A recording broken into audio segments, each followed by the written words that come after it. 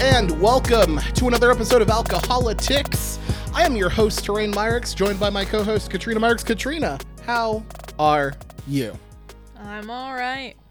Just watched the last debate that I'll hopefully need to see for at least 3.5 years. So You were very excited that's pretty about great. that. I'm pretty happy about that. I remember, at the night, you were just like, we don't have to do this for another 3 years. Yeah. And I just think you should also be watching the debates of your congressional representatives and your senators. I don't know that I need to.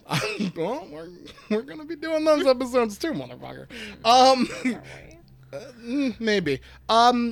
We are joined by our first-time guest. He is a comedian from Binghamton, New York. He has 3 cats, and he owns a canvas cover of the cover of 37 Everywhere from Punchline. Mike Peters, welcome to the show. Hey, thanks for having me. One, I love that album from Punchline. I literally wrote that down. By the way, he also runs a podcast called On the Mic with Mike Peters, which name is just perfect, but go ahead. Well, yeah, I don't care about that anymore.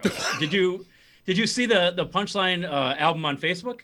Yeah, you with your cats. Okay, got it. All right, no, I was like, because we turned on the Zoom, and that is not anywhere near here. So I thought you had my house. Sorry. What I meant to say was, I'm in your room right now. I thought I felt something. I thought you were going to point out the Motion City soundtrack album cover. So luckily for me, I got to speak with Mike on another podcast I was on with our mutual friend Sarah Cartwright, who has been on his podcast. And I believe I had mentioned the Motion City soundtrack album previously. Is that right? Yeah, I believe so. Okay. I've got 63 canvas photos on my wall. It's kind of like a summertime project, and I've got I believe the breakdown is 33 punk albums and 30 comedians. So it's pretty much split. And I'm a huge pop punk guy from like the 90s and 2000s, and I've got some NoFX and Bad Religion and Rancid and Against Me to make me look cool. I see the Offspring one right there. Yeah, and I've also got something corporate to bring me down. Yeah. So, I love it. So I can't get enough of it. So yeah, it's music and comedy have kind of shaped the idiot that you see today. Well then, tell us a little bit about your podcast. Well, it's called On the Mic with Mike Peters, and thank you for the compliment on the name, by the way. I felt so dumb because I sat on the podcast itself, like all the equipment I bought, and I let it sit for like 5 or 6 months, and I had the name ready to go too, but like I hated the name initially. But I'm like, I'm not creative enough to figure out a better name, so I went with it, and I designed the logo and everything, and I'm like, it fits, whatever. And now, it looks like I'm an egotistical piece of crap, but that really is how I am. By the way, it fits. We're doing this on Zoom. He has an On the Mic with Mike Peters canvas directly fucking behind him. And that was the first one I bought, so that's how highly I think of myself. But it's an interview it's an interview podcast, usually one-on-one with comedians from like Pottsville, Pennsylvania, or Los Angeles, California. You know how they're similar. Yeah, they're the same. Like New York, Syracuse, Missouri. I just did a podcast with a guy from Idaho today. So I'm going all over the place. But usually it's like an hour 15 breakdown with a comedian on how he or she has gotten involved and where they want to go, their worst shows. It's a lot of fun. It's a way for me to get to know the people I work with or hope to work with more one day. So hopefully people like it. I think they do. They lie to me at least, so yeah. I like that. Look, I'll take that. False praise is praise. Who gives a shit? You're also a comedian, right? Yeah, I've been doing stand-up for a little more than 4 years, and so not a whole lot of time, but I love it. I got started when I was like 32, 33, and I'm 37 now. So, but I produce shows all over New York.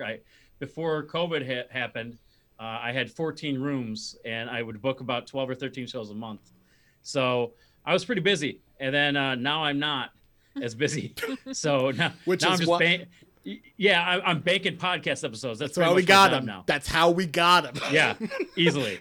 I wanted to say no, but I was like, well, what excuse can I make? I asked him to do it. He messaged me, what the fuck else do I have going on?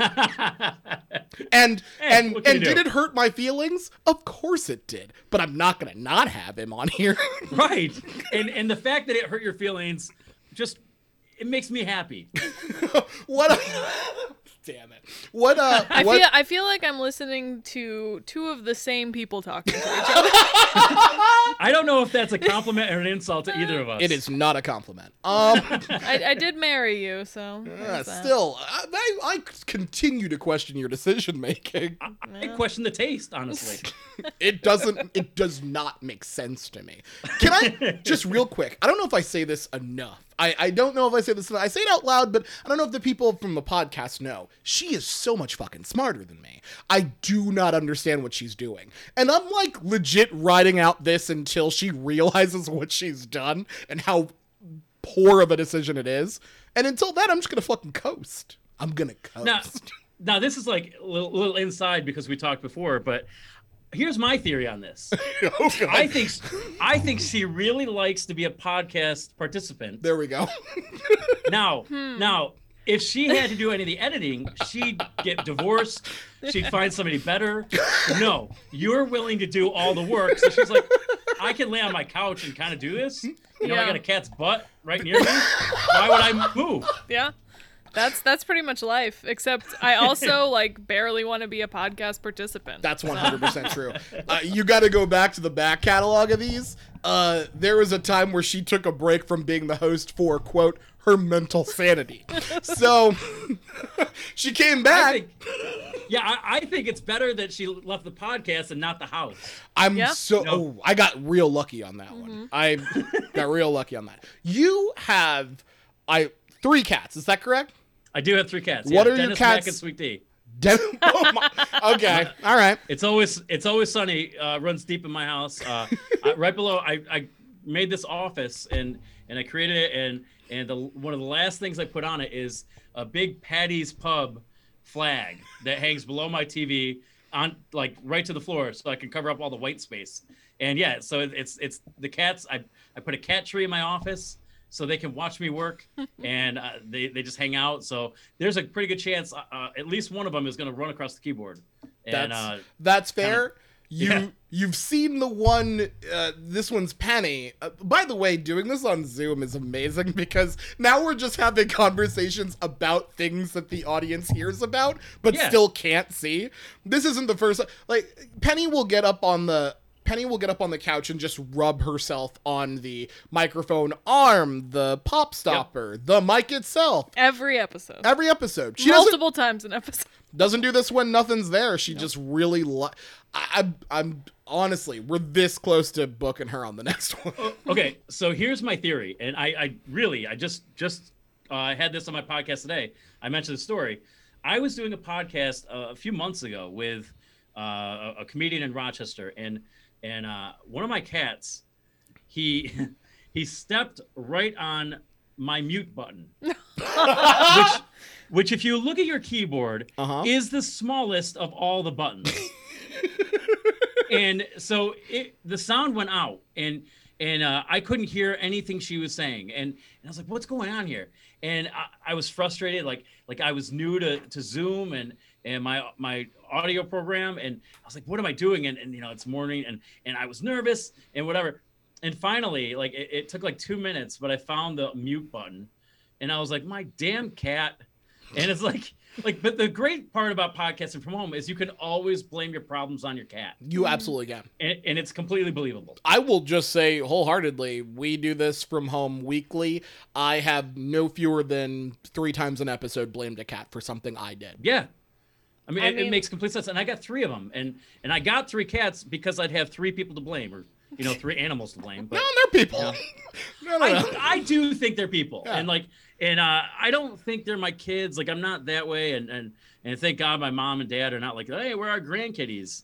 I mean, I wish they'd say hi to me once in a while, but not my cats. But I look at them and I'm like, oh, you're the greatest thing in my life. You're a great thing? That doesn't make sense. Yeah. You're a person. Like, you're my favorite person. Yeah. My cats are registered voters. My cats are going to be going down the goddamn street to the consistory to cast their ballot in about a week. In a week and 4 days. It's just happening. And you're going to jail. I don't think so. Okay. I don't know. Voter fraud's not real. Anyway. Oh, that's right. I forgot about that. Yeah. Just keep them out of the streams and the dumpsters and wherever the ballots are found. Yeah. Look, my cats know how to pull a ballot. They know how to pull the lever. I had to get us to politics. I know. Good for you. Because legit, I would have talked about cats forever, and we're 11 minutes in. I would have 100%. This would have turned into the cat podcast. I'm listening. It doesn't matter. Yeah. Nobody else. Doesn't matter. I think I like this better. I like it better. Honestly, she 100% would if this was just about people and their cats, it would not be a pain to get her on this. She would 100% like, I've set my shit up right now. You want me to do some editing? I'll do it. We had our second and final presidential debate. Remember, we didn't have the last one because the president did not want to participate in a Zoom call. So we had our second and final presidential debate between Donald Trump and Joe Biden.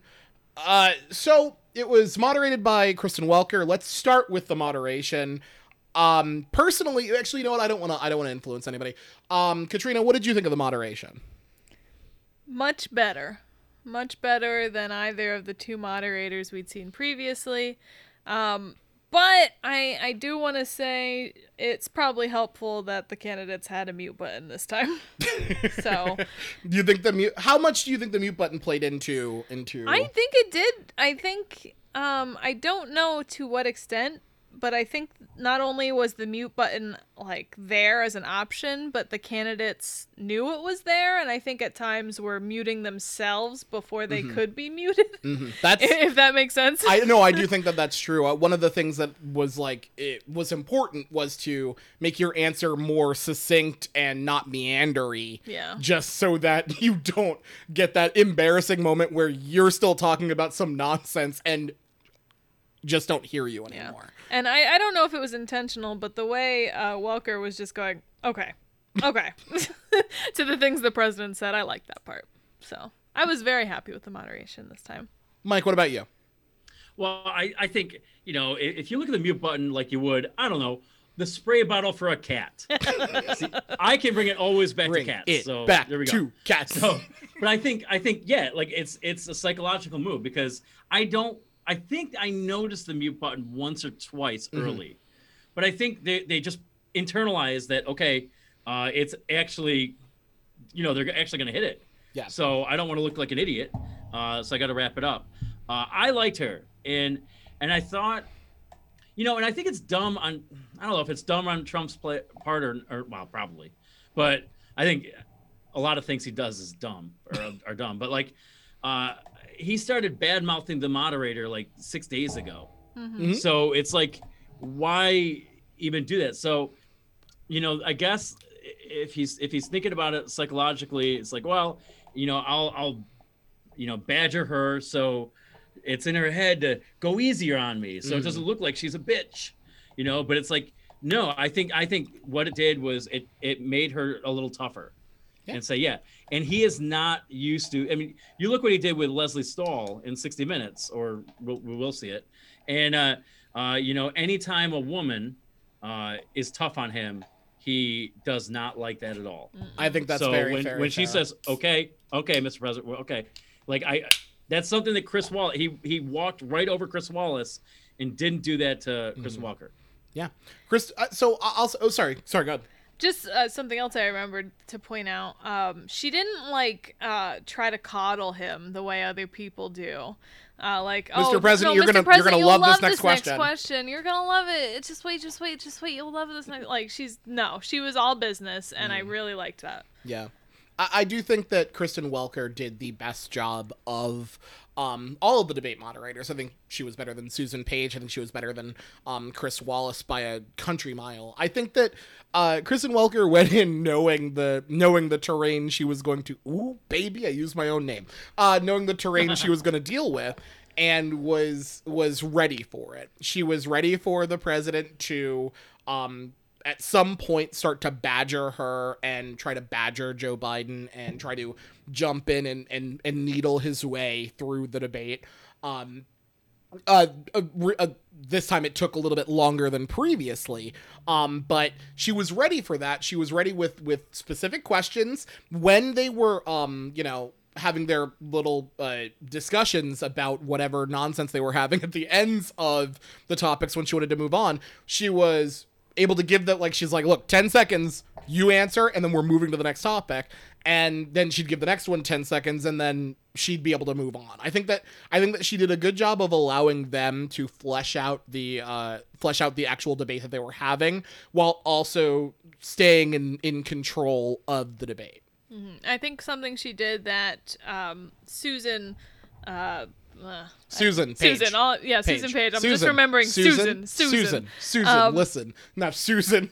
Susan, I got it. Susan. I didn't like how Susan Page didn't ask any follow-up questions during that vice presidential debate, and I think Welker did a really good job of following up an appropriate amount. Like, she didn't just keep going after either of them that made it look like she was attacking, but she did follow up when something was said that needed a follow-up, for sure. Now, I will say that I think that there are numerous times where we needed a fact check that she didn't provide, but she didn't, I guess, take it into as her job to fact check the candidates, which I severely think is needed in debates.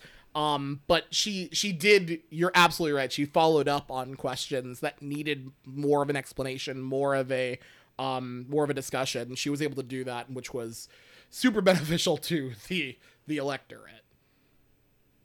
I thought she played everything pretty much down the middle too. Mm-hmm. And like, I don't know if you know this, but I was a reporter for like 12 years. So like I go in there and I think when I go into like a news situation or something like that, or anything that, deserves a check on bias, I go into reporter mode. Mm. So I liked what she was doing, and you could tell like that's where she was coming from. It, even with Biden, she did say the 10 seconds, and she asked people to clarify. Mm-hmm. And that was great. But that when she was dismissive, that was because it was an obvious lie. Right. Mm-hmm. She's like, well, he's gonna double down. He's gonna triple down. Yeah. So what's the point of doing this? I think one of her best qualities last night was to not waste time with the stuff that's just gonna, because if you're not gonna fact check, then you move on. Yeah. Move on. And like, that's, I guess, the better of two evils, I suppose. I absolutely agree. If you're gonna do this and you're not, like, your plan isn't like, okay, this person said an outright lie, we are going to now take the time to go through all of the lies in this. I think you're absolutely right that the best move is, okay, this nonsense was said, and she'll sometimes throw a little comment at the end of it and then keep moving. And she allowed, when for example, like when Trump would lie about Biden, she would then say, like, when Biden would be like, hey, hang on, I have to respond to this, 10 seconds, go ahead and respond. Same thing she would do for Trump when Trump wanted to respond. 10 seconds, go ahead, and then we got to move on to the next topic. So I think you're absolutely right. She gives that, like, she's not gonna fact check that. She's gonna move right on. But if someone wants to come in with the what they want to either fact check or what have you, she was ready to let them do that in a very short amount of time, which I thought was good. Yeah, and I don't think you could come away from that debate saying that she was on one side or the other, because you must not be Sean Hannity. Well, hang on. I don't get. Hang on. My boy Sean 100% thinks she was in the tank for Dems. He thinks Chris Matthews is in the tank for the Democrats. And like they work together. They're Oh, on the you mean same Chris network. Wallace? Okay. Chris Matthews. Yeah, my fault. Chris Wallace. No, that's okay. I mean, They're all the same. I They're all the same. 100%. Look, that's the real Chris debate we need. I don't give a shit about this Chris Pratt, Chris Hemsworth, Chris Pine, and Chris Evans nonsense. I want to know about Chris Wallace, Chris Matthews, Chris Do you want Hayes. to talk? Well, I say we talk about their sexiness right now. Look, It's Hayes. it's Hayes. I mean, it's Hayes. Hayes, Like, Hayes has that boyish, that bookish. He's man Rachel Maddow that I'm like super into. I gotcha. Gotcha. I don't. He's a Cubs fan too. He's a baseball guy. I could get along with him. Okay. He has a podcast too. Why is this happening or some shit like that I don't listen to that I should because I really like Chris Hayes. Anyway, that was that's one of the better detours we've ever had. I bet you never thought you'd be on this podcast debating the sexiness of Chris Hayes to Sean Hannity, Chris Wallace, and Chris Matthews. I'm trying to think of another Chris. Another Chris news person. I am Maybe. coming up blank, and I don't want just dead air on the podcast.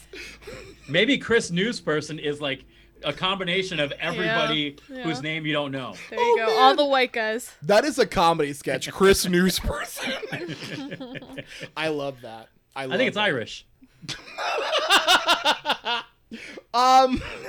So we had an hour and a half debate between the two viable presidential candidates. Unfortunately, Joe Jorgensen was not invited.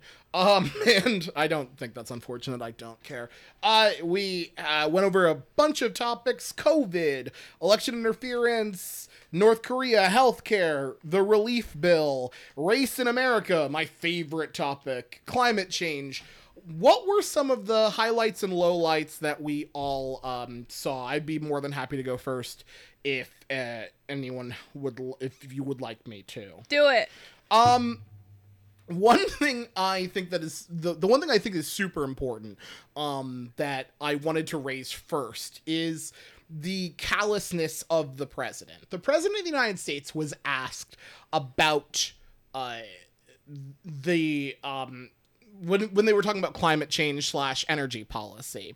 The president was asked about, people of color living in neighborhoods where they believe that they're being made sick by the pollution from the energy sources that are in their neighborhoods. And the president's immediate response was so callous, they make good money. Immediately equating it to, well, they make money, so they really shouldn't be complaining, and giving absolutely zero thought to the actual question. Immediately turning it back to dollars and cents. That was the thing that, infuriated me, and I thought was the lowest moment of the debate for him. I don't know if that was seen by everyone in the same way that I did, but that was the one thing that really a lot of things annoyed, angered, frustrated me about this debate. That one was just a vision into the callous, dark heart of the president of the United States, and I was incensed. And I'm wondering if anybody else was. Mike, I'll start with you. I think my impression is that I think Trump watched Aaron Brockovich, but fell asleep during it and woke up at different parts. Uh-huh. He saw he just slept through all the cancer parts and the sickness parts, but woke up right when they got Hinckley to pay $333 million. He's that's the payoff, and it's no, doofus. They have to incur a lot of harsh realities in order to maybe make, I don't know what they're making, but it's not $333 million. It's not worth poisoned water. I think what it was is that at least for me, that was a very unexpected question. Like a lot of the other questions are pretty typical of what we're hearing about this election cycle. That was a very specific question that I haven't heard anyone ask. So I think we saw what is literally his first reaction to a question like that. Everything else he's got like a planned response for. That was his first gut reaction to something he wasn't expecting to have to talk about. It was just like, well, I get some money, like, so who cares? And that kind of points out like who he is, right? That is a big indicator of who this person is. The immediate response, quote, "The families that we're talking about are employed heavily and they are making a lot of money, more money than they've ever made." Like, right, but it's hard to spend the money when you're being poisoned going to the well, it's pretty easy to spend the money at the doctor, but you're going to the doctor and you're sick and then oopsie daisies, you're dead. What the fuck? You have to be a human person to answer that. Yeah, but he's not a human person. Nope. Like I think he's like Scrooge McDuck. Like it doesn't matter, it is all money first. Like like there's no way that guy knows his grandkids' names or his kids' birthdays. Like if it didn't start with a bank a dollar sign, he's not going to remember it. He runs every single thing in his life about money and polls and appearances. Like he is as superficial as a president as we probably ever have had or ever will have. He is 100. You could tell every move he's going to make by the money. The money either behind him or dangling in front of his face. Yeah. I think that one of the attacks that Biden used throughout the debate, which I think is just a factual attack on President Trump, is he measures success by the stock market. He doesn't measure success based on how, ordinary families are doing. He measured success by how much millionaires and billionaires are making, and he could give a fuck less about Main Street. I think the number is like 53% of people have stock, like a money in the stock market at all, like 401k or anything. I think it's higher than it's the majority of people, but it's like barely. They're not for instance, and I have. Go ahead. I have money in my 401k, but I haven't contributed my 401k in like 10 years. Or not, that's not, maybe a little less, but like it's just there because I left a job at a newspaper that was contributing, and I went into service, or like, I became my own boss. So it's like I don't make enough money to throw in to my 401k, but I've got one, and 3 times a year, I get a letter from my 401k reminding me that I have a 401k. Like I am not a functional adult. Like I just don't know. So like what the stock market, if it goes up, goes down, I think it doesn't affect me, even though it probably does. But regardless, I'm not touching that money until I'm about dead anyway. Yeah, and so I think that means nothing to me. That was a really good thing that Biden, I think, was smart to point out when he's talking about the stock market. That doesn't affect you. And Trump's response was 401k. But like you're saying, no one cares about their 401k until they're about to retire. So most families and stuff, like, they're not concerned about what their 401k is doing right now. They've got 20 years until retirement. What matters is what's happening with your paycheck right now. Are you getting an unemployment check if you're out of work? Are you forced to go in to an unsafe environment to serve? Like, that's what people care about right now, not what the stock market is doing. Yeah, like, and I'm guessing that, like, my dad told me, like, I'm guessing most people, when they find out they have a 401k or they're working for somebody that would contribute to it, the only piece of advice I got was don't touch your 401k, because it's going to depreciate and you get penalized for it. So, he could take a shit on the stock market right now and it's not going to affect me. Now, will I lose some money? I guess, but I won't notice it until like 2050. Yeah. So what does it matter? Right. Like, the thing that he would leverage that against is he's sort of just like, look, we can't, for example, when again, with climate change, he was essentially like, we can't really regulate businesses because it will be negative for the economy. And just kind of ignoring the fact that the earth crumbling would also be negative for the economy. Like, I think one of the things that is super important is, like, to understand is, like, the continued use of fossil fuels is not good in the long term for the planet. And we can, talk about the pros and cons and the benefits and costs of what's going on with businesses, but those businesses won't continue to exist if we have a flawed planet that is having all sorts of things that are like all sorts of natural crises that could heavily damage those businesses. Like, the thing that Biden seems to be able to tap into, though not as much as I'd like him to, is that, one, the environment's important to keep around, not just for business purposes, but for morality purposes. Like, he's resigned to the fact that he's 77. He's not going to feel the full effects of climate change the way that, like, someone like us right. will feel. Like, he's like, I'm not gonna be here, so we need to keep a better planet for the people coming behind us. And he was also able to use that, tailor that to an economic argument by saying that we can lead in renewable energy businesses, which is a super helpful argument to make when you're making it to a populace that sometimes values money over the planet. I thought that those kinds of arguments were super effective and are, I think that they are effective. Katrina, what are your thoughts? My thoughts are, how do you think that compares to, all the birds are gonna die? Oh man. If we go to wind power, it'll just kill all the birds. His quote was something along the lines of, I know more about wind than you. Birds are gonna die. We're like, wait, what? What are you talking about?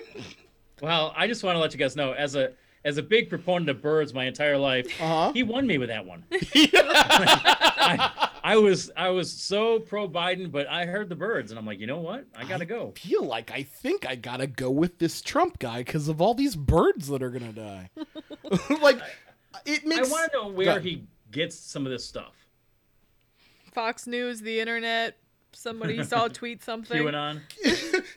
See, I think that's one of the problems with the president. The president tends to, like, say, oh, I saw this here, or the first time I saw this was I saw it this way, and then seem to, like, indicate, like, he indicates to other people, I have no capability of accepting new and correct information or understanding and processing being wrong. I mean, that's what he, like, in the town hall with Savannah Guthrie, when he's saying, that's not what I saw about masks. All I know about QAnon, 85% of people who wear masks get COVID. Like, all I know about that's QAnon not what I is saw. that I saw that. They're heavily against pedophilia, and that's all I know about them. And I also am heavily against pedophilia, as long as you don't look at any quotes I said about a teen pageant I have. Or my own daughter. Like, so I'm also heavily against pedophilia, so based on those two facts, I think they're fucking great. Like, that's what he... Just this previous debate. The first time I saw about Black Lives Matter, they were saying this negative thing about the police, and I didn't look into them any further. Like, that is what he does. He at least his outward. Now, I don't necessarily believe that that's what he takes the first thing and internalizes it, because someone likely has told him, hey, you're a piece of shit, and he didn't internalize that. So I do think that he, like, uses that as an excuse, but his outward portrayal to the electorate is, I am super easily swayed as long as you talk to me first. Well, like, so you touched on it a little bit, but when he says, oh, the first time I saw this, and then I didn't look into any of it. I don't know much about QAnon. I don't know much of the Proud Boys.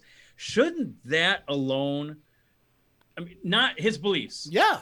But shouldn't his ignorance of those things automatically disqualify him from being the head of the government? You're the president of the fucking United States. You like would the think so. FBI says, "Oh, this is a terrorist organization.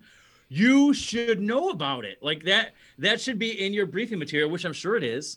But if you ignore that, how you are yourself a security threat. But the problem is that to a large portion of the voting population, ignorance is a good quality. Yep. They like that he doesn't know. They like that he's not a smart guy. Like it's better to be stupid to them than to be an educated person, because that makes you an elite and then you look down on them. This is what happens when I want to have a beer with that guy goes fucking way too far. When I want to have a beer with that guy means I want to sit and listen to that guy and I'll trust whatever he says, even though he also is telling me he has looked no further into this. Like, he has security briefings. He knows that white supremacist groups are the like major threat to domestic problems, to domestic terrorism. He knows this. He has been told this. He knows that saying like that, encouraging his crowd to chant "lock her up" at Governor Gretchen Whitmer, who has already had a fucking kidnapping plot against her, is inflaming this. He knows. So it is less about him being like dumb, which he is, but it's less about him being dumb and more about him being just a legit soulless monster. Yeah, I see. I don't know. I want to know. And he's obviously playing dumb in this part, but like I just want him to say, or somebody to ask him, what does Antifa mean? Like, break it down. What is Antifa? What's fa mean? And like, oh, it's a gang. It's like, no, you dumb shit. You're anti-fascism. That's it. Can I say something that is gonna 100%? This is literally this is gonna like take away all my like leftist street cred, and I understand that. But so one, I don't think Antifa is not a threat to the country the way that the president says it's a threat to the country. It's 100% not. That's fucking bullshit. However, when we defend Antifa based on their name being anti-fascist, I get it. However, I'm reminded of Parks and Rec when they had that cult called the Reasonableists. And they were called that because, well, how can you argue with a reasonableist? I get reminded of that every time. Now, do I think Antifa's a threat? Fuck no, absolutely not. But it's a threat. It's not a threat because it's an idea, not because it's called Antifa. That's right. I literally, like, every time that happens, I'm like, I should say something. And then I'm like, you know what? I'm not gonna. I want my leftist friends to know that I'm still on their side. And I don't want to use Parks and Rec against them. That's not, I don't want to sidetrack it again, but that's not, it's not like remember the old guy who was convinced the day was going to end? Yeah, that's him. That's him. Is that it? That's exactly it. All right. That's exactly it. Where he would write a check for stuff after when he thinks the world's gonna end, and like laugh at Ron Swanson because he wrote a check to purchase a bunch of whatever. And I'm like, I find that like soup's funny. I think that's amazing. And I'm like, I listen to that and I'm like, oh no, like I can equate those two things. But they're not the same. Antifa's not a threat, so don't worry about that. Let's move to COVID. Donald Trump did not want to talk about COVID tonight. In fact, that's why he got upset about the debate topics, because he didn't want to talk about this. He wanted to talk only about foreign policy to kind of pretend that COVID doesn't exist. But unfortunately for him and the rest of us, it exists, and he's the president during it. So what were your takeaways from the COVID discussion? I had a couple of things that I was confused about and needed clarification. So if you want to start there, we could start there. I think you start with, God, he's so dumb. Like he starts off with a projection of like the actual projection of 2.2 million people. They expect 2.2 million people to be dead. It's like, no, you dumbass. Like that's if you do nothing. That's if you do absolutely The worst case like- scenario was 2.2 million dead. which in his defense is probably what we're gonna get. He's like, I'm trying to get there, guys. Yeah, it's like I could beat it. I could be. But like, Higher's better. I'm gonna get I mean, there.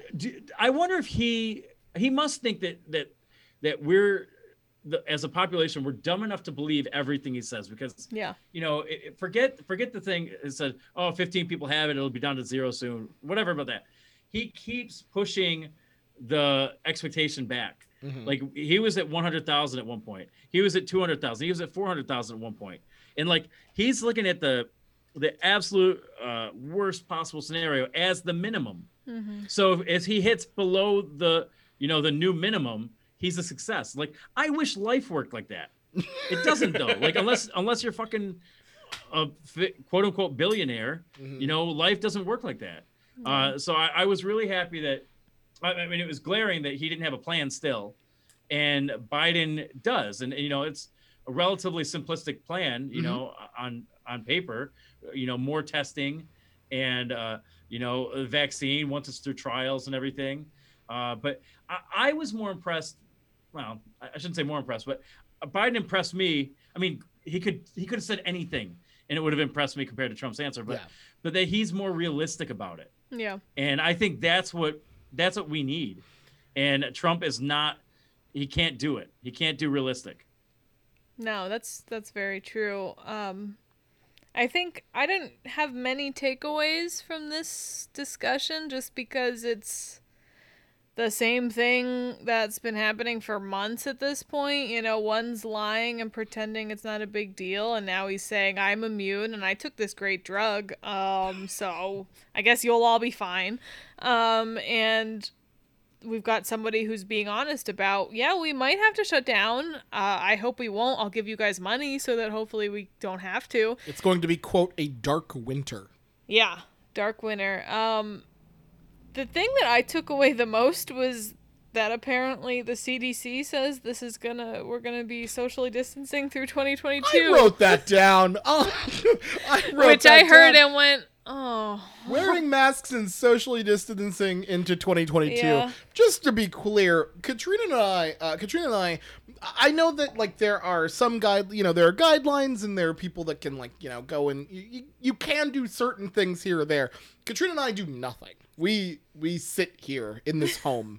we have one person over in the home, maybe every couple of weeks.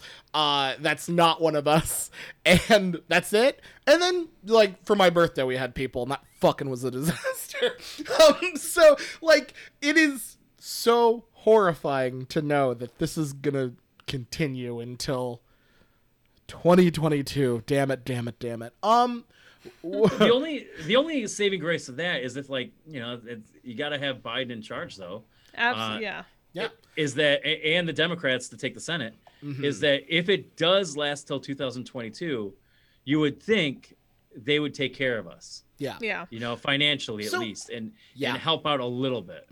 Yes, I want to get into the relief bill a little bit later, but you're absolutely right. Those are the things that are important to having a Democratic Senate, Democratic House, and Democratic President to get those things passed because they are important. They are something that sustains. They can sustain businesses. They can help businesses continue during the time of COVID. And we're going to get to those. One thing that I wanted to write, the one thing I wrote down in my notes, my copious notes, was the president said a vaccine will be coming within weeks. And then Kristen Welker, after he was done speaking, said, "Is that a guarantee?" And he said, "No." Yeah.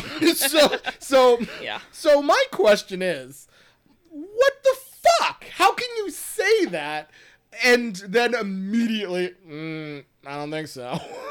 What do you mean? How can he say that? Listen, I understand how. What kind of question is that? How can he say? He says whatever he wants, and it's fine, because this is the world we live in now. So. But I don't want to live in this world. Well, we'll see in a week and a half if we still live in this world. Can anyone explain to me why we keep talking about Biden being behind Trump in COVID when Trump is the president and Biden is a guy? Yeah. Like I see I can't believe that Biden's response to I banned China and Biden said I shouldn't have banned China when I banned them. Why isn't Biden saying I didn't have the intelligence briefings that you had? I wasn't getting the data that you were getting. I'm not. You had the all president. the information in the world and were the president, and you lied to us about it. Like, that's an easy response. I don't know why he doesn't say it. He did take that time to attack. He did point out, like, you have these intelligence briefings and yet praised Xi from China. Like, you praised his actions, said he was all over this, on top of this, when truly he wasn't. Like, I agree with you. Like, why not? Like, I'm not the president. You are the president, and you pushing this back on me is just another deflection and dereliction of your duties as the president. But Trump, he can't campaign as the president. Yeah. He can only campaign as the challenger. So what he does is, if something, you take Obama and Biden, what they did for the economy. Trump goes in there, now that's all him. He did great stuff. Pandemic comes in, rightfully or not, the market tanks or whatever, Trump passes blame. Okay, I'll give you the coronavirus. I'll give you a pass on that. You don't get a pass for, taking all that money and giving it to inflate the stock market and then have it fall out again. Like, it's like, hey, dumb shit, give the consumers the money and we will naturally inflate the stock market. Yeah. Like, it will benefit all of us. You know what makes stocks go up? Spending, you dipshit. Yes. Now I'm on unemployment, and thankfully I was thankfully I was let go way before the coronavirus, because I'm that good at my job. And but like I cut ahead of line. But like that $600 a month, I got that, and I saved a little bit. Like, I've got a little bit of a savings going, thankfully, because I knew that my dark summer was coming. But like I spent a lot of it. I mean, like, which is what they want you to do. Yes, I spent money that I didn't theoretically earn, and I thought that was a fair trade. Like, I propped up local businesses. Yeah. And because in my head, I said, you know what? I don't think the Trump administration will do that, so I'll do it. But Trump can't. He is ineffective as a candidate, as an incumbent candidate. Like, he can't do it because that means he has to take responsibility. I mean, one of the first things he said was, I take full responsibility to this. It was China's fault. Yes. So like, he is incapable of absorbing blame. Ooh, baby, that's right. Yeah. Fair. And I think that's really interesting. And I think this debate, we saw that more than I think we have so far in the campaign. That's exactly right. He is propping up this idea of him as not a typical politician. During this debate, he's like, oh, that's why people hate people like Joe Biden, politicians, career politicians. Like, you've been the president for 3 years. He came out and said, like Joe Biden, you're just a typical politician. That was a typical politician answer. He came out and said, Joe, you could have done, well, you were the vice president. Why didn't you do it? But then when questions are like, hey, but during your administration, this happened, he's like, here's what I will do. And you're like, wait, no, you can't attack him for the same thing. Like, you can't do that and expect the American electorate to be dumb enough to buy it. I couldn't believe. And then we'll find out at the end of this podcast if they bought it. I couldn't believe all the times that he's like, well, why didn't you get it done? If that's what you wanted to do, why didn't you get it done? And the fact Joe Biden's like, why didn't you get it done? You're the fucking president. And here's the thing. If we had a candidate that was not Joe Biden, that was a little bit more pressing, we could have had a candidate that would have been like, right, but you're the president, right? So you should be getting something done.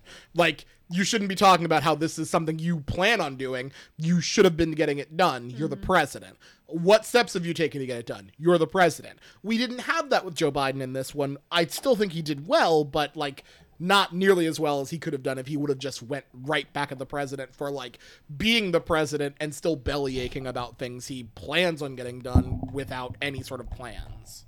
Well, and you know, he wants to blame Joe Biden for his ineffectiveness for 8 years. Okay, first of all, he wasn't president for 8 years. Yeah. He was vice president. And stupid Obama's fault for fucking. Well, that's what I've been saying for years, and nobody's ever believed me on that. Yeah. But look, this podcast has always been anti-Obama. We haven't. You know, I'm so sorry. I didn't mean to say that. I was saying thanks Obama forever, and nobody ever picked up on that. Yeah. No one got it. No, but like. Okay, so I don't know how it seemed like Obama and Biden worked well together. I can't imagine any vice president would succeed if they superseded what the president wanted to do. Like the chain of command doesn't work that way. Second, like it's a cop-out, but between 2008 and 2010, the Democrats had control. They had control of the Senate. I think they had control of the House as well. Yeah. Yep, that's true. So like, okay, so theoretically, if the government worked back then like it did now under McConnell, I mean, not now, I guess, like you go 2016 to 18 under McConnell, like it's like, okay, well, you wanted to cram eight years of work into those 2 years because as soon as 2012 came or 2010 came around, there was obstruction for everything. So what do you expect? Now, Trump had a good answer. Sometimes you gotta get him to agree. Okay, that answer is great, unless you're dealing with Mitch McConnell, right? Who said it was his goal to obstruct Obama and not allow any judges. What did you expect him to get done? Right. Also, you can't do that while also not passing a relief bill. He literally says he's like, well, so he did it in such a and you know what? We criticize women politicians all the time for their rightfully voice. so. Did you have a follow up? Yeah. Hang on. All in. Hang on. I wasn't done yet. This is especially relevant considering Trump at a rally said, especially a woman, in terms of we wouldn't have a president. Funny. So like during the debate, we criticize women all the time for their like women politicians for their voices. When he got to that point, he's just like, you gotta negotiate with him, Joe. You gotta negotiate. You gotta get him to come to your. You haven't passed a relief bill, you fucking moron. Like, both sides agree we need a relief bill. That's actually not true. Mitch McConnell told him to stop negotiating. Mitch McConnell said we're not going to negotiate. He said it in a tweet. He said it. We're not going to negotiate. So, like, he's putting these things on Joe Biden when truly they are him and he is them. He has no ability to, like, the deal maker facade. We pulled that drape back. He's got fucking nothing. Well, I don't think he has the desire to do it either. Nope. I think if he were outspoken and said, "Hey, Mitch McConnell," and if he was honest, which is a big stretch, but if he said, "Hey, I want to get something done," I don't know, because it'll make me look better. That's all he. And so my biggest complaint about this whole, I don't know if it's my biggest, but might be a little hyperbolic, but one of my big complaints about how he's dealt with the coronavirus relief and everything is how easy of a political win it could have been. Because if he had listened to Fauci, if he had listened to Birx or anybody else, or worn the asshole could have sold MAGA masks. I don't know why he wasn't doing that from February. And I'm sure he saw them now, but February, he knew. This is like Loeffler with the insider trading. He had the inside trade on masks. He knew about it before anybody else did. I mean, granted, Fauci, science evolves. So if Fauci said, granted, I think he was talking about the N95 masks. Yeah. And how, we needed whatever. That Fauci against mask things is completely taken out of context. No, it's one, it's out of context, and two, it's like it evolved. So it's like bullshit. And forget the fact that, he amended whatever he said in April. and it's October, you asshole. Yeah. Like, yeah. I think we can stop with the debate now, you moron. But I think he completely punted the idea of legally buying votes. Yeah.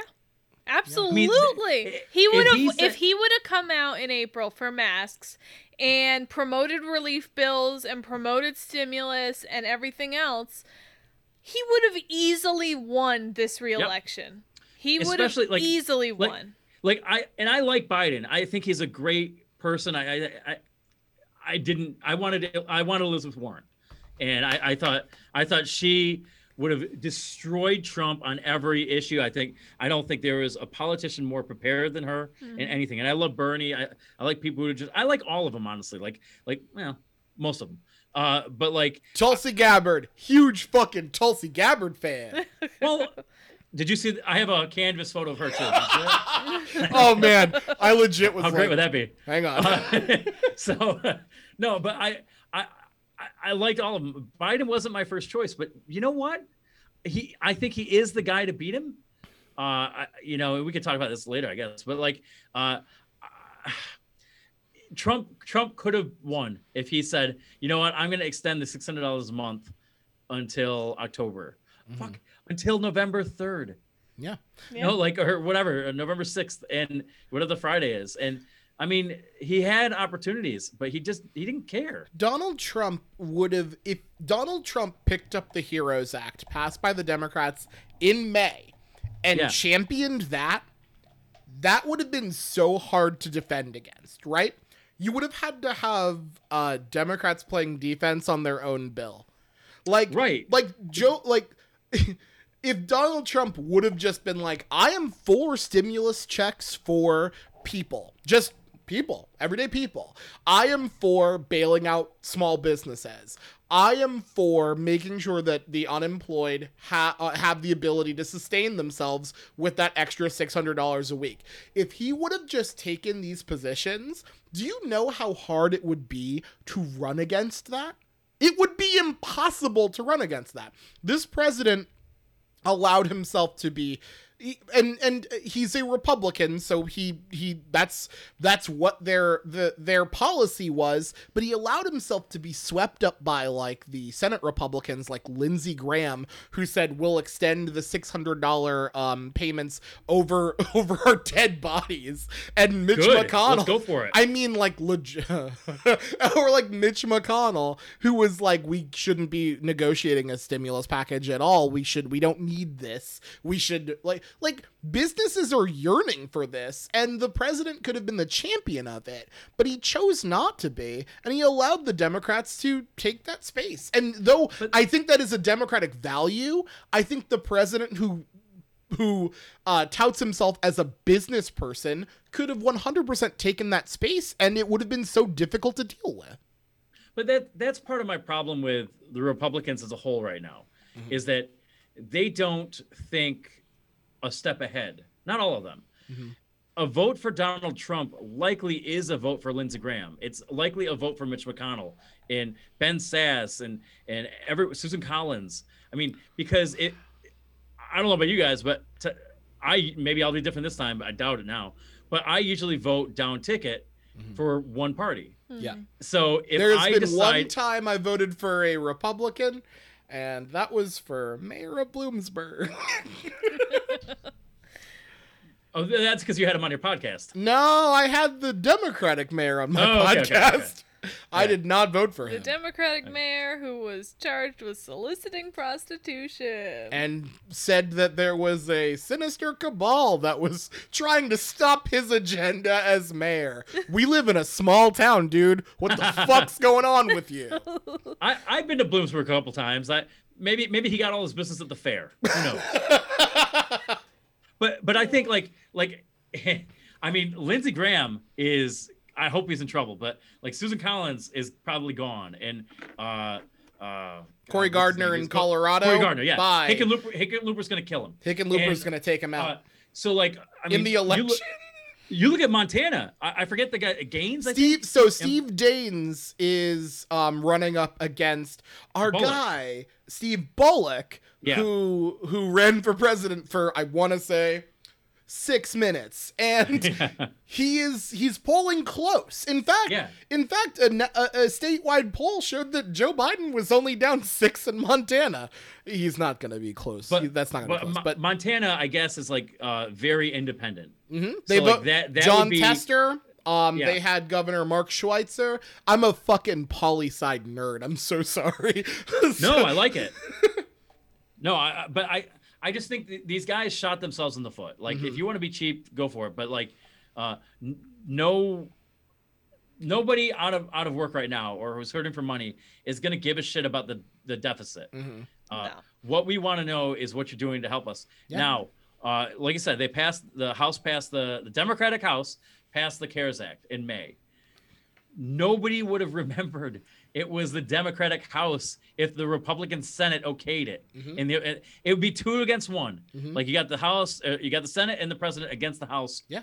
Who cares anymore? Because you know what? I don't know if you know this. There are Republicans in the House as well. Holy shit! Let me write that down. You know, I'm sorry to break it to you. Like, I'm glad I could help, but the Republicans could have stolen the election legally. It is, yeah. Instead of the way they're going to try to, Yeah. which. But no, you're absolutely right. There was such, like, again, running against this, like, this is what he did in 2016, right? He ran on this like local, like, populism, right? He ran on as a populist, and he just is not able to tap into that this time because he's now within the system. So he's also trying to navigate, like, you know, Republican politics within the system. And he's like, oh, I can't just hand out money to people. Like, they don't like that. And it's bananas. It's bananas. Speaking of that, let's go real quick to the minimum wage. Donald Trump seemed to be... You can't do a $15 an hour federal wage. You can't do it. I'm thinking about it. Yeah. Like, Thinking about it. like, But you can't do it. You can't. He seemed to take the for and against position in a matter of 1 minute and 20 seconds. Yeah. That's what he does. Yeah. He's I mean- not a I mean- principled guy. If you think about it, I mean, that's probably how he was part of the reason he was elected president. Yeah. But like, he's always gotten out. Like, oh, you said this. No, look at the tape. I agreed. I disagreed. Like, he's got it. Every base covered. I agree. Let's go to just because I don't want to seem like we're biased. Let's go to some of the things we didn't like about the Biden performance. First of all, I want to just preface this by saying I think overall Joe Biden gave one of the better debate performances that he usually gives. No, this was definitely his strongest debate performance out of the 7,000 debates he's had. We this watched a election lot. cycle. We watched a lot, and I do think that this was one of the better, if not best, debates that he's had. He was not without his foibles, but he did do for the most part. He did a good job of showing where he was on the issues, and performance wise, he did a good job for the most part of getting his policy thoughts out without sounding insane. First thing I wanted to note regarding COVID, Joe Biden said there are no blue states, there are no red states. It's just the United States, which he was taking from Barack Obama when he gave the keynote address at the DNC in 2004. Joe Biden then immediately said, but if you look at the spikes, it's in red states. I thought that was a not great time to bring that up. I understand what he meant. I understand what he meant, though. Like, because the way Trump has been, I was going to say dictating, which is probably right. The way he's been governing has been all red state. You know, if you vote, look what's happening in California.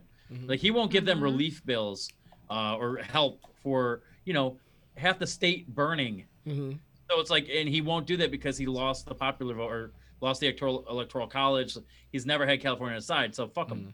Like Right. that's why he'll gladly put money to Tommy Tuberville in Alabama, but not, you know, listen, if they had a Republican or a governor, I'm sorry, a Democratic governor and senator in place, you know, he might not help Alabama. Yeah. He's all about what can it do for me, Yeah. except for the response, or COVID response. But like that, so I understand where Biden was going with that. But yeah, it's whatever. Here's the thing. He did it better later where he said, I will be an American president. I'm not going to be the president of, like, I'm going to be an American president. I will be the president for you. I'll be your representative. I thought he did it so much better later. But his initial bringing that up was like, oh, there we go, because the president likes to look at things in the terms of blue states and red states, and you know, like, I don't like the blue states, and I want to help the red states, and Joe Biden was like, we don't want to do that.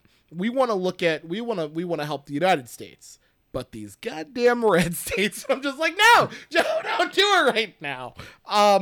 Katrina, did you notice any other Joe Biden foibles? I'm sure I did. Didn't write any of them. I don't take notes. Oh, that's right. I forgot. You don't take notes. Mostly I sit through these debates looking away and praying for the time to go by faster because I'm experiencing a state of extreme anxiety and dread. I remember it was about 10:09 p.m. where you were like, when does this end? This ends at 10:30, right? And we pulled up the thing and it said 11 and you were like, oh no. No, yeah, like I literally almost had a breakdown because I thought I had to sit through another like half an hour. And then I found out I was wrong, and it was just like the biggest sense of relief I've ever felt in my life. So tell us what Biden did wrong. So I will say I think that was a small mistake. It honestly, it sounds like real bad if you watch it in real time. Like, it sounds not good, but then you watch the rest of it and you're like, oh, okay, so it's not that bad. You know, it's probably one of those things that if Trump said it, we would make fun of it. Yeah. But we like Biden, so you know. But I do think it's minor. It's like a slip of the phrase. But like, no, I there wasn't a whole lot I didn't like from Biden. I don't know. I didn't think. I only saw. Well, I guess I saw all the debates, but like my memory isn't awesome with this stuff. Like they all kind of blend together. I didn't know if it was his best one or whatever. I thought Trump had a better debate, so it made Biden to me look not as good as he does against Trump usually. But you know, I didn't. It was only your second time seeing Biden against Trump, though. Yeah, I guess. But I didn't. You know, pick up anything that Biden really, you know, fumbled over tremendously. Yeah. I think that to speak more generally about the performance, this was obviously a better debate by Trump than the first one. Trump was able to sound like an adult for 5 to 7 minutes. Yeah. We watched like the first, I want to say 15 minutes, and we're just like, uh-oh. Like, and to be, because they were both just like calm, to be clear, not making reactions, not interrupt. It was just like so strange, and we're just like, well, this will be bad if it keeps going like this for us. Yeah, to be clear, we said uh-oh, not because Trump is doing great or anything like that. It's just, if Trump doesn't act like a straight up lunatic, the media is like, oh my god, he won. Did so good. He was so presidential. So for the first 7 minutes, we were like, oh wow, he's not losing his mind. And then he let his lizard brain take over and started losing his mind. And it was... But I was so impressed by Biden's reaction to that. Like, I feel like in the first debate, Biden didn't have a chance to react appropriately. Like, there was no opportunity to showcase anything strong. And I was just consistently surprised by his poise and the, intelligence of his answers. Just a lot less defensive than I'm used to seeing Joe Biden in a debate. I thought it was a very strong performance by him. There was a part where Trump was talking about, he tried to shoehorn in Hunter Biden, that supposed scandal. And, he's like, you've made a lot of money. And first of all, before I even talk about that, when somebody says a politician made a lot of money, I don't know how he could afford that basement or whatever. If Joe Biden or anybody was a senator for 42 years or 30, I think it was 39 years or 36 years, and then a vice president for 8 years, and you can't afford a house with a basement, if you can't afford a mansion, I don't think you should be in charge of the government. No. Hey, You obviously cannot hold your finances well. Hire the right people. You are so inept at governing your house. You shouldn't be like I'm okay with politicians having mansions. If we're gonna pay them that much, fine. Especially if you work in government for 30 plus years. you're not a You rookie should on an have a NFL house. contract. Like with Bernie Sanders. Remember when he was running, and I think it was Trump or it must have been Trump or somebody made a comment about how he had 2 houses or 3 houses. Mm-hmm. Yeah, he's been in the Senate since like 1946. He wrote a book. Yes, like He wrote he a fucking should. book. And it's like, just so you know- funny to see somebody who's got the government spending all its money on his goddamn golf courses Right. try to act like Joe Biden is the one who's stealing all our money. Like, the Yeah. amount of money you've spent golfing at your own golf courses and forcing the Secret Service to like stay in your hotels. And upcharging them. Yeah, come on. Yeah. We shouldn't be this stupid. Have you ever even thought about staying in a hotel for $650 a night? Wow. I thought, oh boy, I cannot stay at this hotel for $650 a night. Right. Like I don't even think I'm allowed in my pay bracket or my tax bracket to look at a site like that. No. No. It's like, no, get out of here. Like I get you know how, audited. you know how like beer companies, when you go to the website, they say, well, how old are you? When was your birthday? That's what the Trump hotel does for finances. Yeah. What do you make a year? Oh, 28. God, get the fuck out of here. Like, you're not here. But like, I liked how Biden was able to shoo away that kind of attack and saying, listen, I've submitted 22 years of my taxes. Yeah. There we go. Yeah. It's there for you to see. Why haven't you submitted 1 year of yours? Yeah. So if you want to talk about corruption, we start with you, or we don't talk about it. Well, hang on. It's Now, Mike, just to be fair, I wrote this down. Donald Trump's, he's still under audit. Now, I want to say he was under that audit in like 2015, 16. And he, according to what I have written down here, he will be under audit until November 4th, 2020. Yeah. Well, it is a very complicated set of paperwork that even the lawyers don't know how to do. But to be fair, he called his lawyer and asked, how much do I pay in taxes? And the lawyer said, quite a lot, Donald. Quite a lot. Tens of million. I prepay. Tens of million. I prepay. It's prepay. It's like, have you ever gone to the gas station and you put in the money and you got that much worth of gas, but you put in the money first, you're prepaid? I prepaid, but I prepaid my taxes. I wanted to like lose my mind. This dude just keeps saying the word prepay. And I'm like, what the fuck is happening with you? Now, in his defense, like I did Amazon sales for a little while and I made good money doing it. We had the option to pay every quarter. And it was an approximation of what you would owe at the end. I never did that because I didn't make enough money. I mean, I made good money, but I never knew how much I was going to make at the end of the year or how much I was going to owe in taxes because, the months fluctuate. Summer is low. Christmas is high. You'd never know. I was never confident enough. There is no way Trump who charges for everything is going to say, hey, government, the one I run but also don't trust, here's $10 million.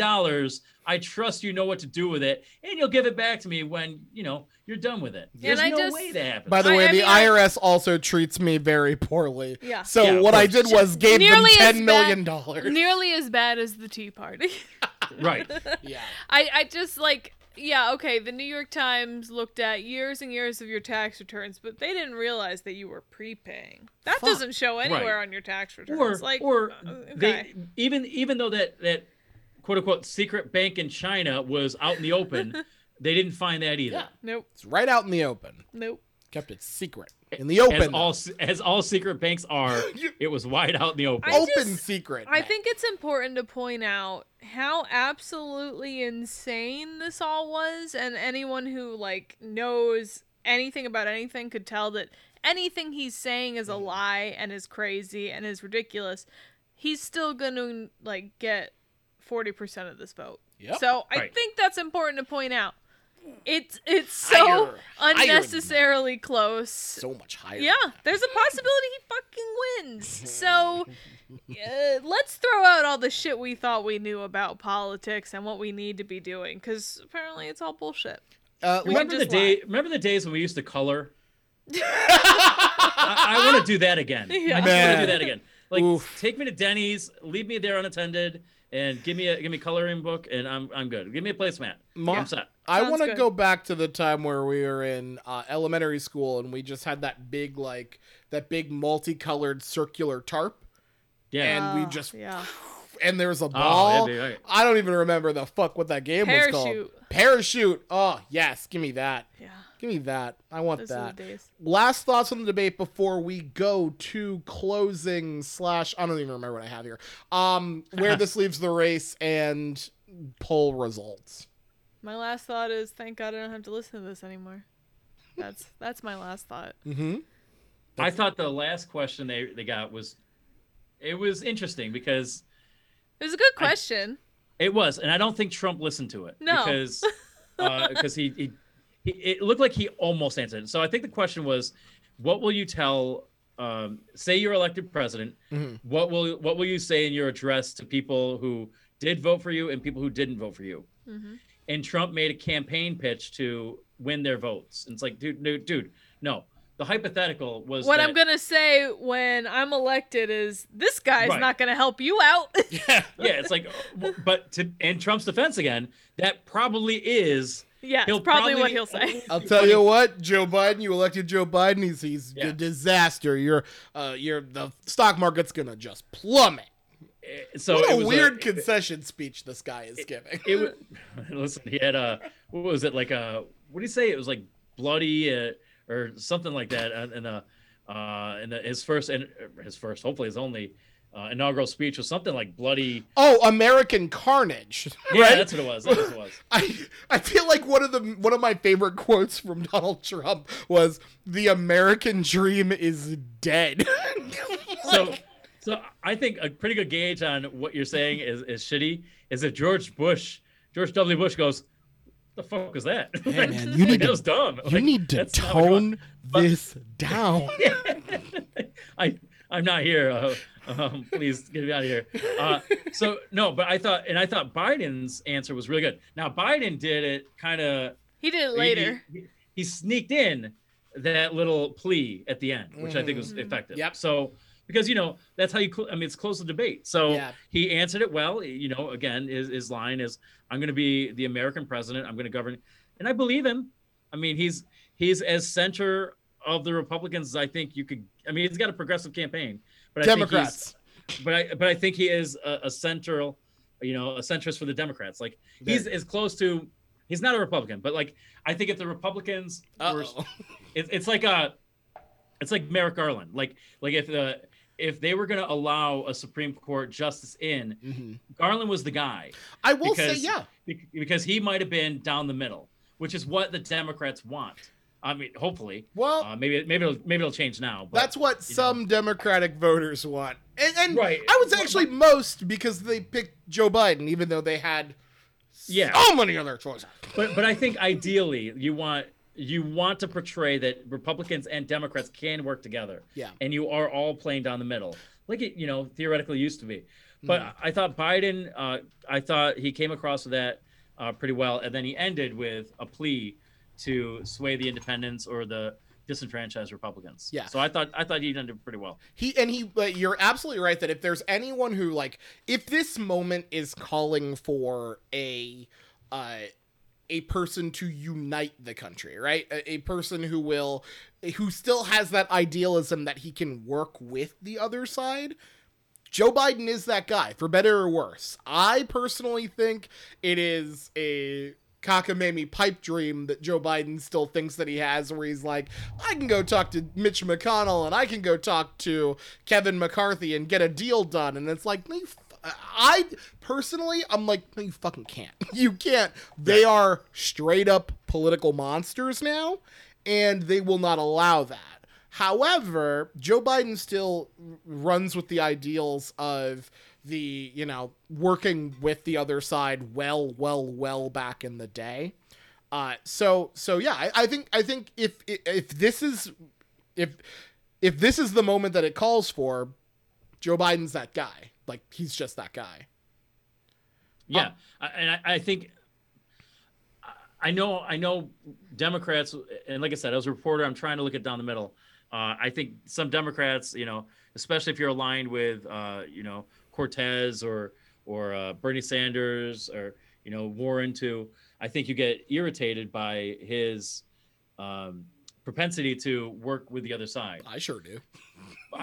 I do too at times, but I understand Yeah. what he's trying to do. And because he theoretically should have those people locked up and like their votes should be his. Now, some of them probably aren't, but they should be his. What he needs to do is get the free agents. And so and I think that's where there's an argument on the left, right? There's an argument about, like, should those votes just be his? I think that there's a definite discussion about like does he have that progressive flank? What can he do to get that progressive flank? And like, should he have to work for it? Progressives think yes, and I tend to agree. He shouldn't just have the left locked up. However, I personally am like, hey, though, I get that you're like not cool with it, but you 100% need to vote because it doesn't affect you. It affects the lowest, like the most affected among us, the most vulnerable among us, and that shouldn't happen. You shouldn't allow that to happen. No, but I do think his campaign is lefter than a lot of people think. So, and first of all, you're not going to get anything done with Trump there. I think that's fair. So I think that alone should be enough. But you look at the minimum wage and going 15. I think Hillary was behind that, but I think it was a Sanders thing first. And she adopted it. I could be wrong on that. I think hers was, at the time, hers was 12. Katrina, am I wrong? Yeah, I think $12. Hers was 12. Sanders was 15, and Right. Biden is 15. Right, which is fine, and hopefully it'll be more eventually. Yeah. But I think just that. I think New York's is 11.10 or something, 11.25, something like that. So Tie it to inflation. Tie it to inflation. Yes, and but there you look at the Biden was I think he was asked the last debate or in the town halls or whatever about the Green New Deal, and I think he was a little defensive on that, but his framework is in it. Yeah. So like I think you get there. So I think people see those talking points where like the Fox News talking points, whatever, or they read a headline and say, "Oh, Biden said he's not part of the Green New Deal." Yeah, because he's got something else. He's got his own plan. I think I agree. Right, but so I think we all need to read a little bit more. Like I'm progressive as well, and I'm probably more socially progressive than fiscally or anything like that. But I think there's a bigger picture, and what, like you said before, Biden is 77. So, or maybe it was a different conversation I had today. I remember, but he's 77. He might only be around for one term. He might go two, but I think what we need to do as Democrats is think about the next president and how do we win the next. I mean, we got to win this one, obviously, but how do we win again in 2024 and 2028? Yeah. So we can continue the progress. Yeah. That the progressives want. I mean, it's in the name, but because you have to take these baby steps. And I think Biden winning is going to it's going to point us in that direction. Yeah, definitely. I agree. 100% agree. What Biden has to win, and then we push his ass to the left, and then when he is done, we elect a very, very, very progressive candidate to continue our move to the left. But okay, that's my opinion. But you go from let's say you go from Obama, who was really, when he started, he was closer to the center than whatever. I think he had to govern as a centrist, and probably for a few more reasons than Biden does. He's got Obama probably had to work a little bit harder to get over, I don't know, probably his height. I think his height was the I thing. think it's his height. Yeah. People were So, like, wow, this guy's too sexy to be president. He's very tall, man. I bet he's good at golf. That's probably what they said. But like, if you went from Obama right to Sanders, that might be, it might have been, I mean, granted, you went to Trump anyway. So I think it would have been great. It's just we had such a backlash as a country where they were like, no. Here's what I think. Like, and it's too simple, I'm sure, but when you're making a mixed CD or a mixed tape, or you're DJing something like that, okay, you know, I like something corporate. We already established that. But you can't go from Bad Religion, a hard punk band, right to something corporate. It's like you need a transition. You know, you're not going to go rap to country. Like, you're going to go like rap to pop to country. Like, it eases the transition. So I think that's what you kind of need to do. So Biden would be that transitional piece to Kamala Harris, to Cory Booker, to probably not Sanders. I think he's done. He's older than Biden, so I don't think so. But I do think that I think a lot of people are thinking AOC eventually. Yeah. So, and you're not going to go from Biden to AOC. You're not going to go Trump to AOC. You need to get on that path first and work your way into it. I'll say this. This is an interesting discussion. We're going to call it here just for the sheer fact that I like the idea of I get what you're saying with the bridge. It makes sense. And honestly, it seems like just based on our country, that is not false. But I don't agree that that's what we need, but I do agree that likely that is where the electorate is. They're not ready to make that big jump. So, yep. So we're going to move just for the sheer time's sake. We're going to move to our thoughts on who won, who lost, and that sort of bullshit. And then I'm going to go into the polling. So let me just ask Katrina, how would you score this? Who do you think won? I think it was a victory for Biden. I definitely think it wasn't as clearly a loss for Trump as the previous debate was. He did enough to satisfy his base, whereas last time it was like some of the more polite conservatives were really upset by his performance. Oh, he's so rude. I don't know. This time they're like, that was the right level of inconsiderate and racist for me. So I do think his performance was improved from the last one, but still definitely a Biden win. Definitely nothing that would sway this election in any sort of way. Mike, what do you got? Yeah, I agree. I think Trump dug himself in such a huge hole in the last debate. He got sick. You know, you want to feel bad for him or offer sympathy, but you can't because of the way it happened. Yeah. But he pulled out of the last debate, threw a fit when they offered the Zoom solution, and budged into a town hall. So I think he had all that stuff going against him. Trump needed to do so much better than he did. Like, he fucked himself. And he was playing from behind, and the only thing Biden could have done to give up the win or his positioning was to act like realistically shit himself on the stage.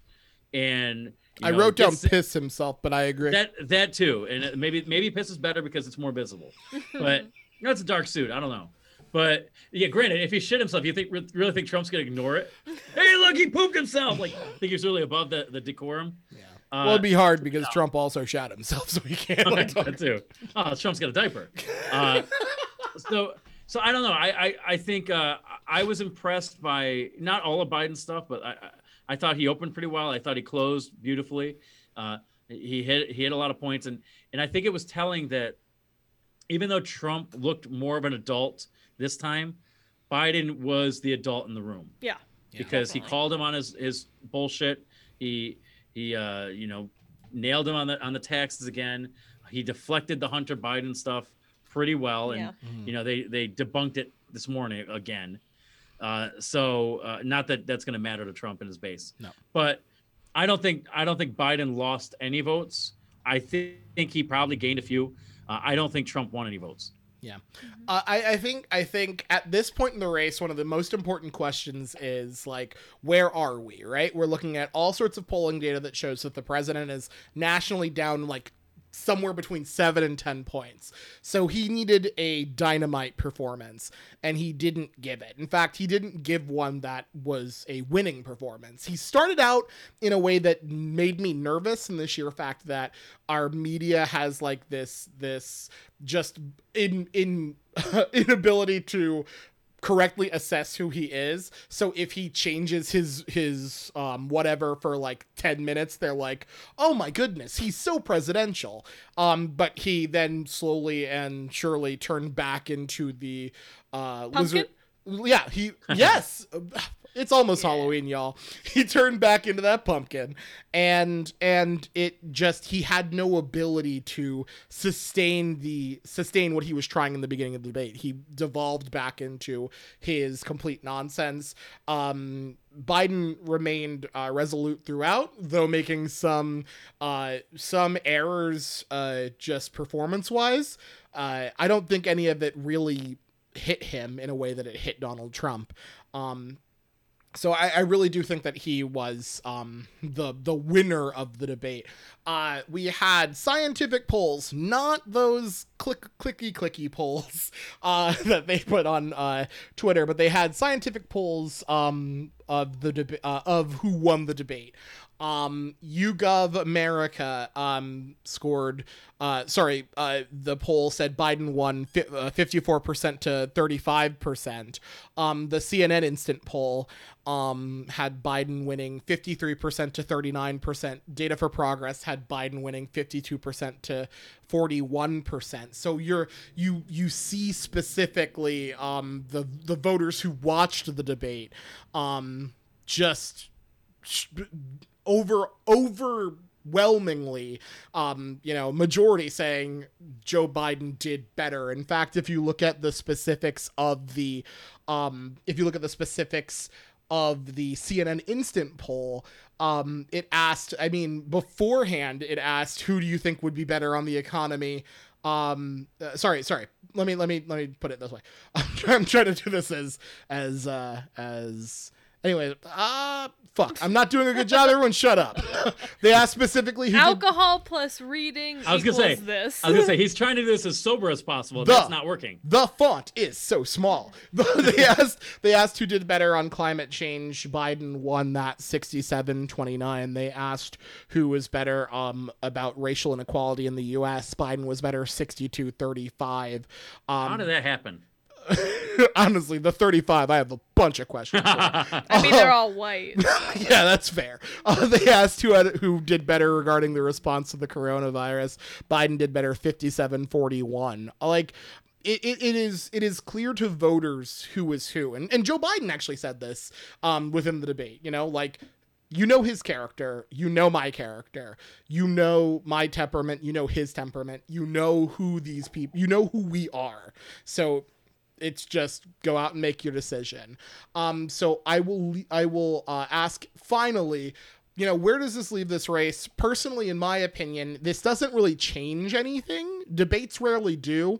And in this specific moment, Donald Trump had to hit one out of the park to have that change that he needs to get back in this race, and he didn't really have that. Do I think he could still win the election? For sure, but I don't think, the debate did any sort of favors for him. Mike, what do you think? No, I don't think so. I think, I guess maybe, they'll talk about his tone or whatever, but, just today, this morning, or afternoon, whatever it was, he was on a conference call with, Netanyahu, calling Biden Sleepy Joe. And it's like, do you think you would have gotten this peace deal done with Sleepy Joe?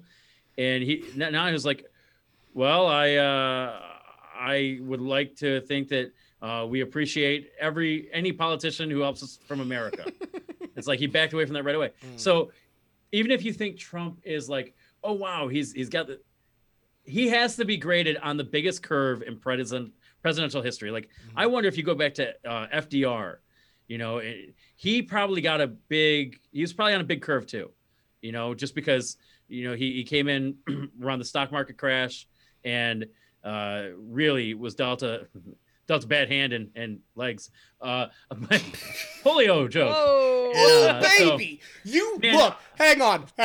You think you're gonna, Mike is all up on this fucking polio shit right now. If you're looking for the polio material, get Mike.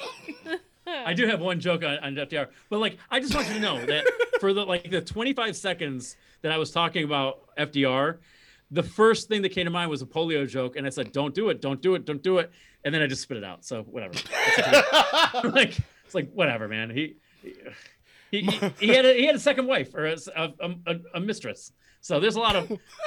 I'm not saying he deserved polio, but whatever. Yeah. Hey, how about you be cooler, FDR? Yeah, come on. Being a real prick. Eleanor deserved better. She took care of it. Yeah, legit. At least paid somebody to do it.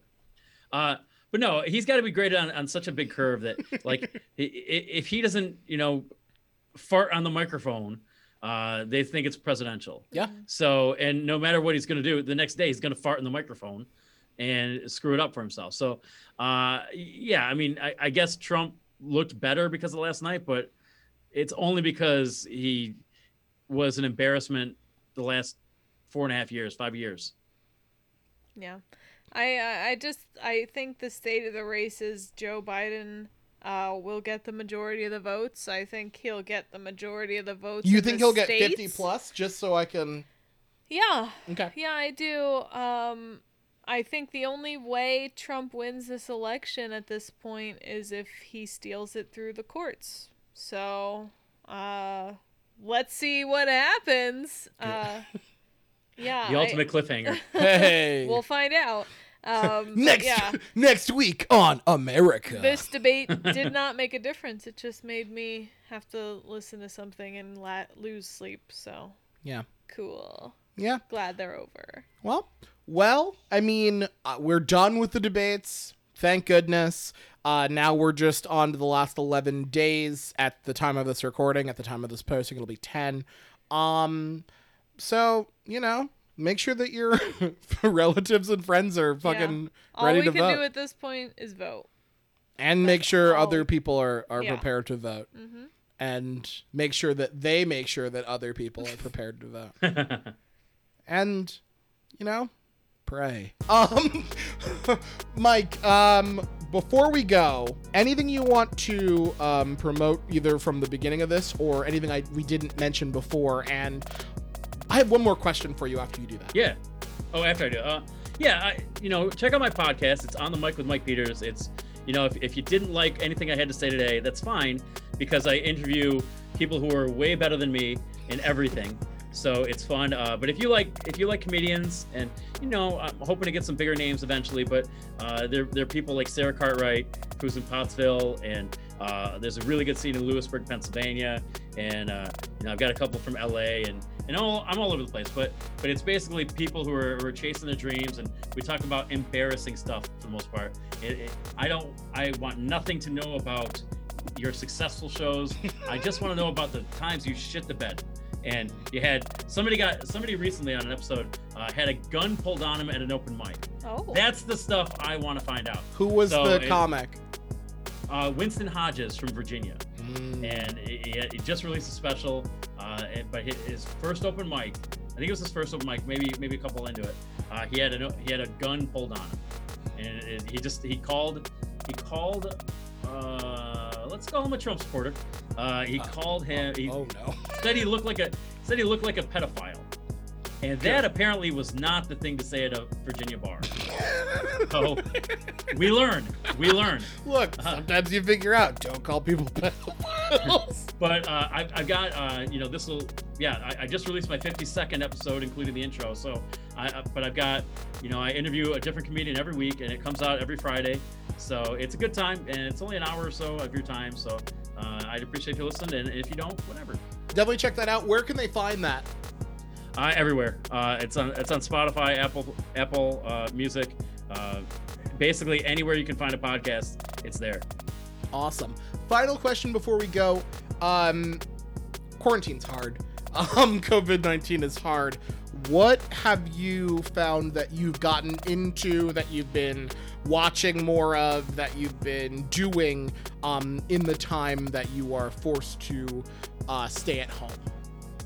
Well, the biggest thing I've been doing is the podcasting, because I used to drive to interview people. I'd bring my microphones, my soundboard, and my laptop and I used to go to a library and pretend that I knew how to read so I could use their room.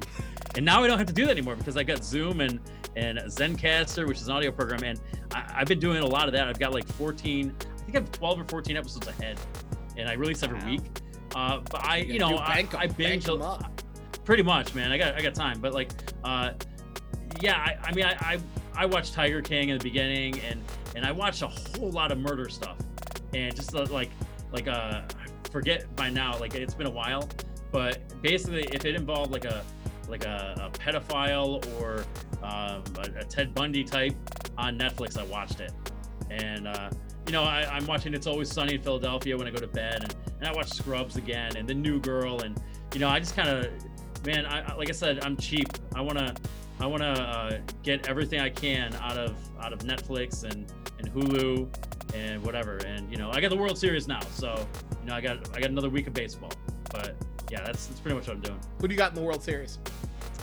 I'd like to say the Mets, but they're not there.